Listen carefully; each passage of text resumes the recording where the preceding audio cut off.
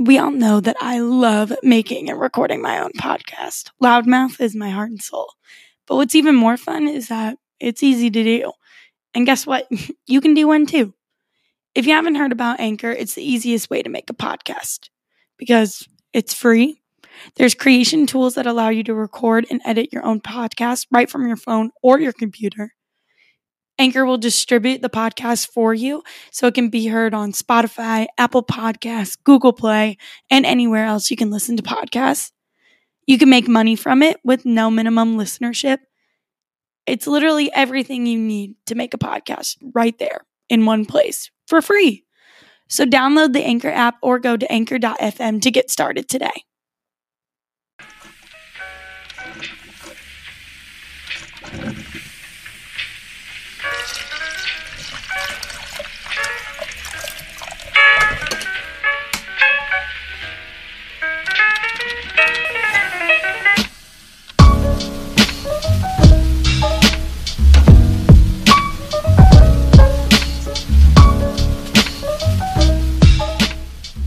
Hello, world, and welcome back to Loudmouth Podcast. I'm your host, Madison Hadler here, and we actually have some exciting things going on today. So, as you may or may not know, I am a senior at Drury University, and I am a communications and political science major.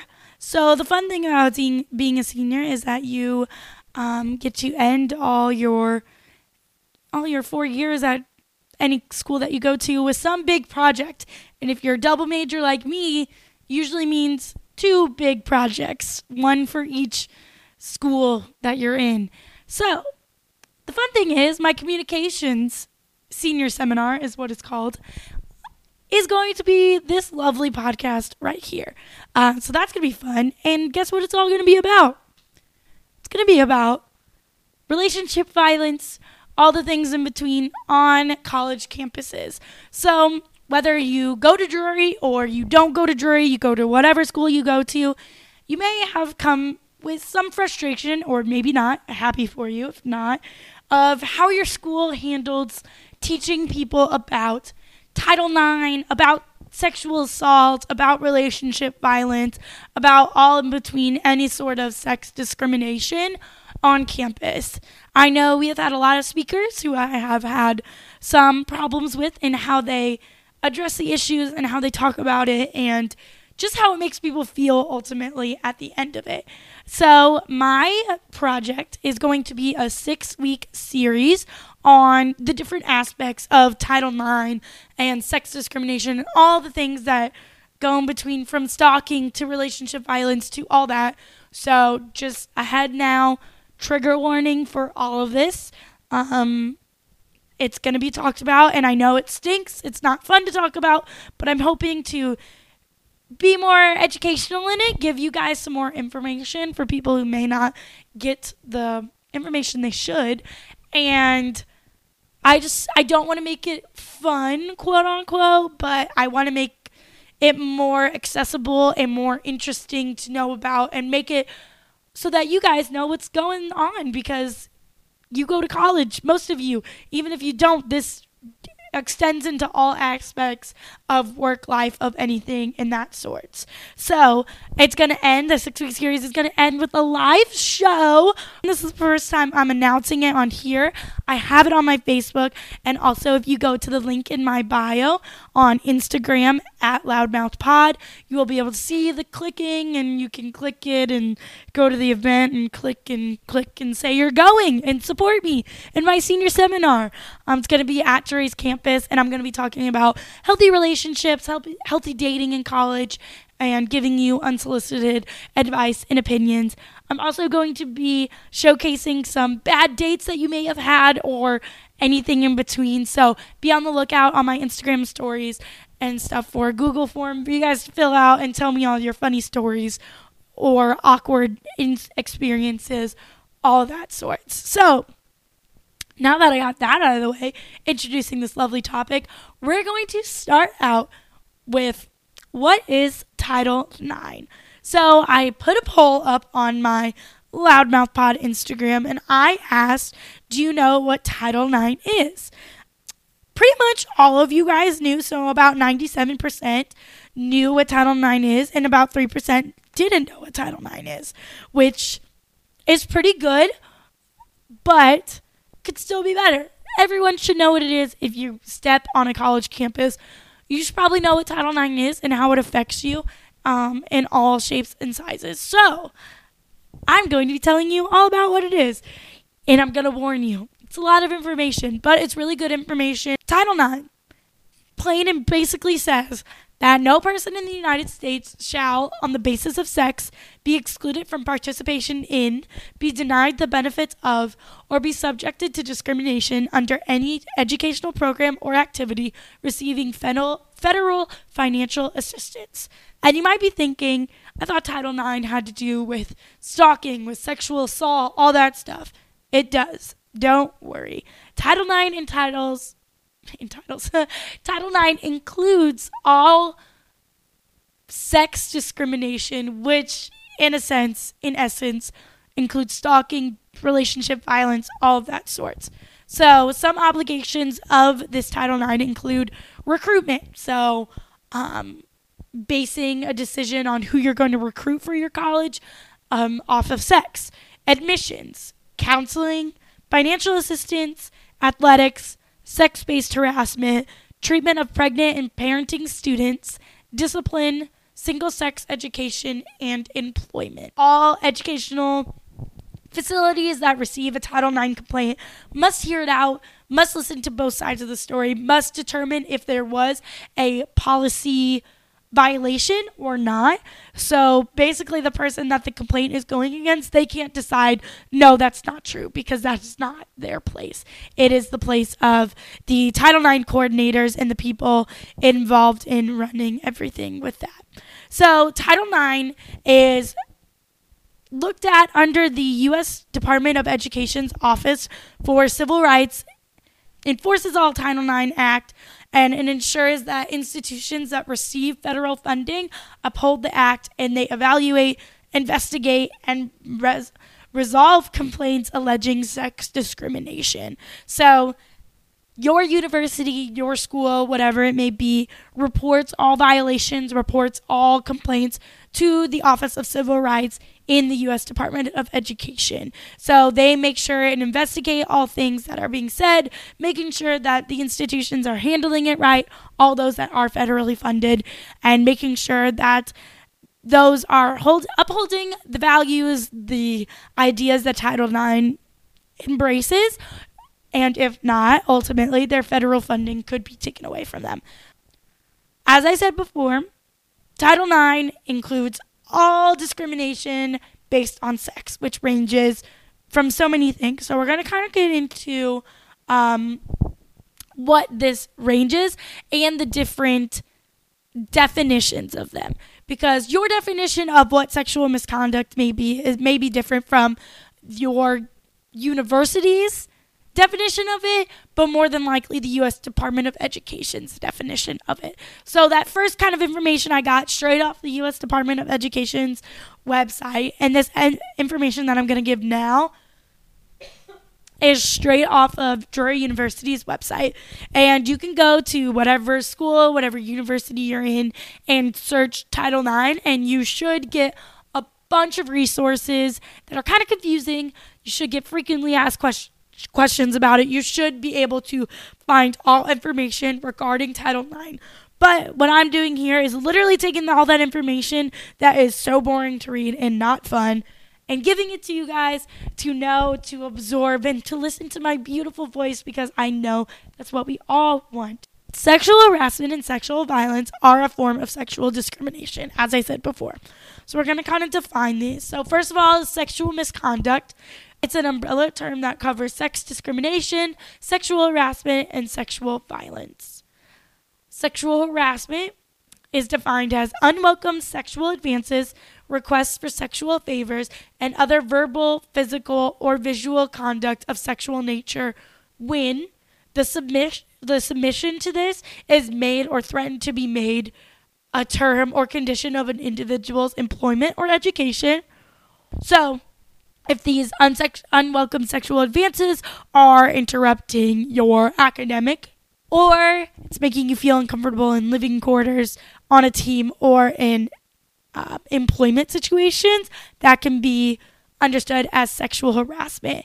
And specifically, what sexual harassment can be is pressure for a dating, romantic, or intimate relationship, unwelcome touching, kissing, hugging, or massaging, pressure for sexual activity, unnecessary references to parts of the body, sexual innuendos or sexual humor, obscene gestures, sexual pictures or posters, sexually explicit profanity, asking about or telling about sexual fantasies, social medias that used to violate this, so either a Snapchat, an Instagram, a DM, an email, a Facebook message, whatever it may be, using social media to give somebody unwelcome sexual advances, sexually explicit emails or text messages, or sexual violence. So sexual harassment can range from just things you say to all the way up to any kind of physical activity that may not be welcomed into whatever relationship it may hold. So the next is sexual violence, defining this underneath the sexual harassment umbrella, includes physical sexual acts perpetrated against a person's will or where a person is incapable of giving consent because of their temporary or permanent mental or physical incapacity because they are below the minimum age of consent in the applicable jurisdiction or because of their incapacitation due to the use of drugs or alcohol. So if they are too young to give consent, I know in Missouri the age of consent is 17. So if they are younger than that, could be seen as sexual violence. If they are under the influence and not able to give a consent, could be seen as sexual violence. And sexual violence can range from rape or sexual assault, sexual coercion, so persuading or pressuring someone into any kind of sexual activity, or sexual exploitation, so taking sexual pictures and putting them on the internet for some sort of whatever satisfaction. Domestic violence, dating violence, and stalking can also contribute to sexual misconduct when motivated by a person's sex. So domestic violence is defined as felony or misdemeanor crimes of violence committed by a current or former spouse or intimate partner of a victim, by a person with whom the victim shares a child in common, or has lived with somebody for a certain amount of time, or has been married, or is estranged, whatever it may be. That is kind of domestic violence. So you have to have some sort of legal partnership with the person to be considered domestic violence.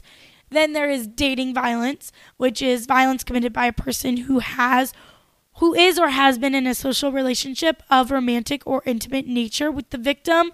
This is determined based on a consideration of the longevity of the relationship, the type of relationship it was, and the frequency of interaction between the two. So that can be defined and figured out in the investigation of a Title IX complaint. And the next thing that can be put under this umbrella of Title IX is stalking, which is a course of repeated non-consensual conduct directed toward another specific person that could be reasonably regarded as likely to alarm, harass, or cause reasonable fear or harm or injury to that person. Cyber stalking is another form of this, just with social media sexual harassment. It's literally just stalking through social media. So DMing all the time, trying to find ways about being blocked, posting all the time, commenting all the time when it is unwelcome can be seen as cyber stalking. So another question that I asked on my story, which is a very important question, was, do you know where to go for help if you're discriminated against based on sex? And I said this ranges anywhere from sexual harassment, stalking, violence, etc. 65% said yes, and 35% said no, which seems like a pretty good percentage. It's over the majority.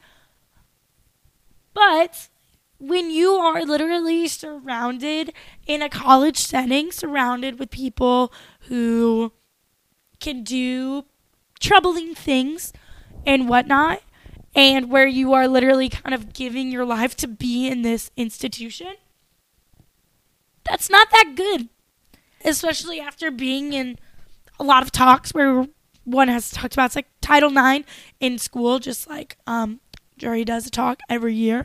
The people have to attend about it, and I know they get so boring, and I know they get so awful, and this is my personal opinion, so take it with a grain of salt, but a lot of victim blaming happens, a lot of heteronormative explanations by a old white man about just all of the sorts.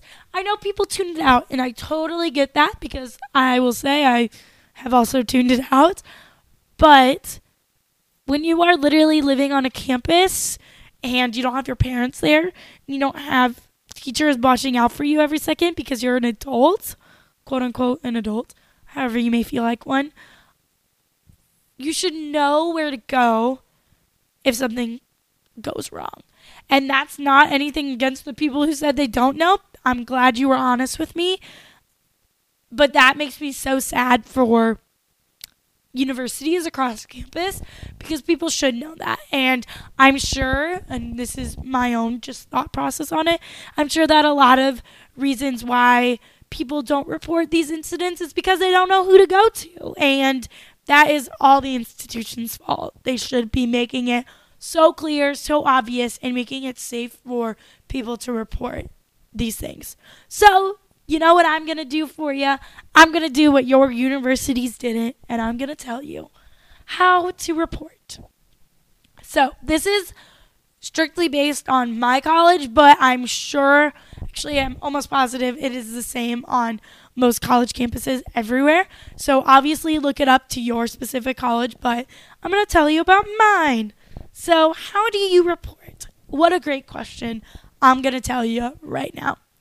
So you can file a complaint either in person or verbally with Title IX coordinators at schools. So Title IX coordinators are people who have been trained to, one, train other professors, trained to handle Title IX cases, and trained to know how to report to the U.S. Department of Education, know how to investigate, and all that sorts. So they are very capable people, should be very capable people of handling these types of situations, and it should be one of their only jobs on campuses to deal with such things of this nature. So a lot of places have head Title IX coordinators who are the ones who train the other professors, and then there are quote-unquote deputy coordinators, and these people are the ones who investigate situations, determine if it violated policies or not, and the Title IX coordinator is the one who oversees it all and trains other professors to do such. So it is encouraged for students to submit it in writing through email with a document attached or in any other written form. It should describe the incidents, where and when it occurred, and the remedy that the the victim wants to happen in the end, so that the coordinators can look over that and keep that in mind while investigating and try to give it to the victim if they deem that there was a policy violation. The complaint should include your address, home phone, cell phone, or any evidence that you may have, whether it be text messages, whether it be actual physical evidence, whatnot. You should have that all there. This is to literally make the investigation happen faster, and it's to, as awful as it sounds, legitimize your complaint and make sure that people in the Title IX office take it seriously, although they should anyway, just, to take it quote-unquote more seriously. Coordinators are not confidential sources, which is something that I did not know. They will try to keep your information as private as possible, but confidentiality cannot be guaranteed. If you request complete confidentiality, the university will still be obligated to investigate your complaint to the extent possible without revealing any personal, identifiable information. If your report discloses an immediate threat to you or the university campus community, where they must notify the campus for health or safety of the community, then the university may not be able to maintain confidentiality. The Title IX coordinator and the director of safety and security will evaluate requests for confidentiality. So they will try, basically what that's trying to say is that they will try their best to keep it as confidential as possible if you request that. But if it poses a harm to the community, then they might not be able to do that. Basically, all this is saying is, yes, we'll keep it confidential with a big old asterisk on it saying we might not if we deem it necessary for it not to be confidential. And they're saying that investigations might not happen as quickly and as soon as possible if you choose to remain it confidential. If you don't want to go in person and you don't want to send an email, you can report anonymously on web tip pages, Google on your university's website to see where that is. Parents will not be told unless you tell them or unless there's a life-threatening situation if you have signed the FERPA. So if there's a life-threatening situation and you have not signed the FERPA, which is the thing basically allowing parents to still see your grades and records and all that sorts after you're in college because you are a quote-unquote adult, and it's a life-threatening situation and you give someone permission to tell your parents, they will do it. Or if you sign the FERPA, they will just automatically tell your parents if it is life-threatening. But if it is not life-threatening, they will not be the ones to contact your parents, although they, quote-unquote, highly recommend that you do tell your parents just in case any medical bills arise or police investigations arise. They will not be the ones to do it. They entrust you with telling them if you want to. There is no time limit on a complaint, but the sooner you report, the better it is, because universities may be unable to adequately conduct an investigation if too much time has passed, or the students have graduated or left the school, because they may not be able to bring them into questioning if they have already left the state, city, area, whatever it may be. That was a lot. I know. Basically, all it is saying is that you can report either through an email or written context to the Title IX coordinator. You can go in person to the Title IX coordinator, or you can anonymously report it on a web tip. You should provide as much evidence as you can and as much information about the incident and all your contact information. If you want to remain confidential, they will try their best, but that is no promises. And if it is a harm to the community, they will not keep it confidential. They won't tell your parents unless it is life-threatening and you tell them to tell your parents or you've signed the FERPA. And there's no time limit on it, but you should try to report it as soon as you feel comfortable and ready to do so that they can get the investigation rolling and not as time passes where people forget about the incidents, DNA that you may have of evidence goes on, or physical evidence, anything you may have can go away. So through all this, because it's a lot, you can ask for a support person to accompany you during the investigation process. The support person cannot be a potential witness in the matter or another respondent in the same or related matter, complainant in the same matter. The support person does not serve as an advocate on behalf of them and cannot actively be involved in any of the proceedings and must agree to maintain the confidentiality of the investigation process. So if you need to have a friend with you, because obviously it's a very hard thing going through all that, going through talking and retelling your story over and over again, you are totally able to, but they cannot advocate on your behalf. They cannot be a part of the investigation, and they cannot be someone who is also filing a complaint against the same related matter. The complainant and the respondent may also ask the Title IX coordinator to make a campus advisor available to them if either party wants assistance through the investigation process. These advisors are not advocates who are trained to assist victims of sexual misconduct and cannot speak on behalf of a student in any investigation process. These advisors serve as a point of contact to answer questions and explain processes, join the student in meetings, and make sure the student's needs are being addressed. So basically, they're kind of like your person who knows more about the system so that they can answer any questions, make sure you feel comfortable, and make sure no one's pressuring you throughout this situation and making you feel uncomfortable with anything that is going on. It can take up to 60 days to investigate. So the sooner the better so that they can get it quickly done. But this doesn't always mean that things come quickly as evidence comes in, as they have to go through and ask witnesses, get testimonials, and all that sorts. So it kind of stinks because you want it to be one and done. You want it to be over with. But it can take a longer time just to make sure that everything is being addressed. You may be asking, what happens after I file a complaint? Good question. I got you. If the person needs medical attention, it will be given right away. The university will take steps to notify the campus if it is a threat to the community. Investigation will begin, and if additional information, assistance, and resources is needed, it will be provided. So if you need any sort of assistance in therapy after any sort of situation that happens to you, if you need a support person, they will be trying to get you all that is needed, but you have to ask them for it. The Title IX coordinator or deputy coordinator will meet with the complainant and outline options, and in case of sexual assault, they can pursue criminal charges. So you can, the Title IX coordinator and the deputy coordinator will meet with you if you file a complaint, ask you questions, give you any options that you have, and if you want to pursue it with the police outside of campus, you can do that.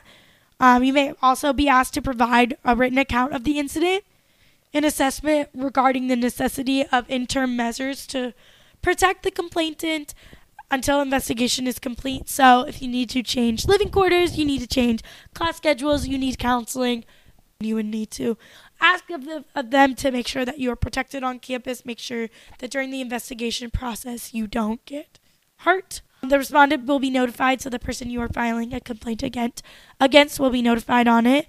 They will be asked to provide their response or side. The coordinator will assign the investigation to one or more individuals from the trained pool. So this is the deputy coordinators that are usually department chairs or professors on campus.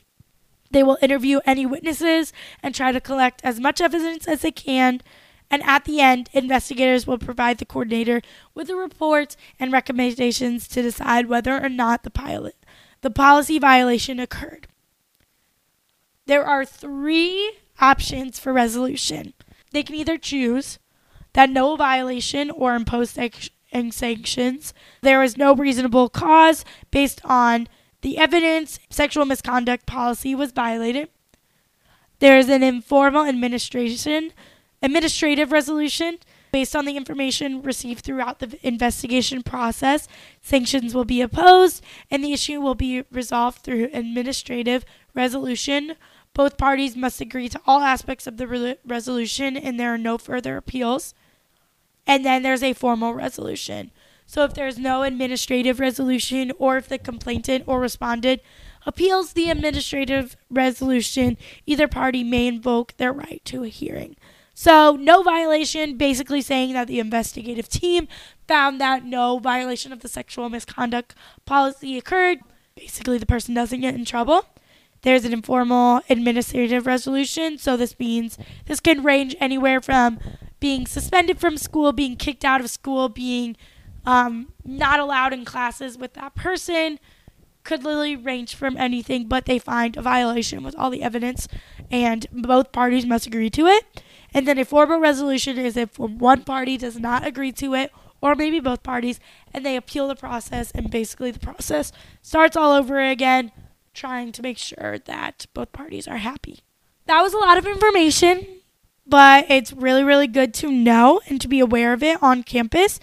I asked, do you or did you trust your school when and if you reported such things? I have 15% who said yes and 85% who said no. How crazy is that? And that is kind of what I'm hoping with this series, is that I make it more clear and maybe not get you guys to trust your universities because, always fight the system, fight the man. But so that if you were to go to an administrator and talk to them about this stuff, that your rights in this situation, that what needs to go down and what needs to happen, and that you're able to, lay out this podcast as evidence of, hey, dude, I know what's going on and what you're doing is fucked up. And I'm so sorry that most of you feel unsafe to report. That is not okay. And I'm hoping that with this series, I kind of inspire some advocates within you guys to talk about it with the people who are in charge of safety and security at your schools, to make sure that you guys are getting the things you need, because you're spending 4 years of your life at this university and you need to feel safe, especially if you're living on campus. So things to look forward in this series is we're going to be talking about LGBTQ plus and how they kind of fit into this realm of sexual assault and relationship violence on college campuses.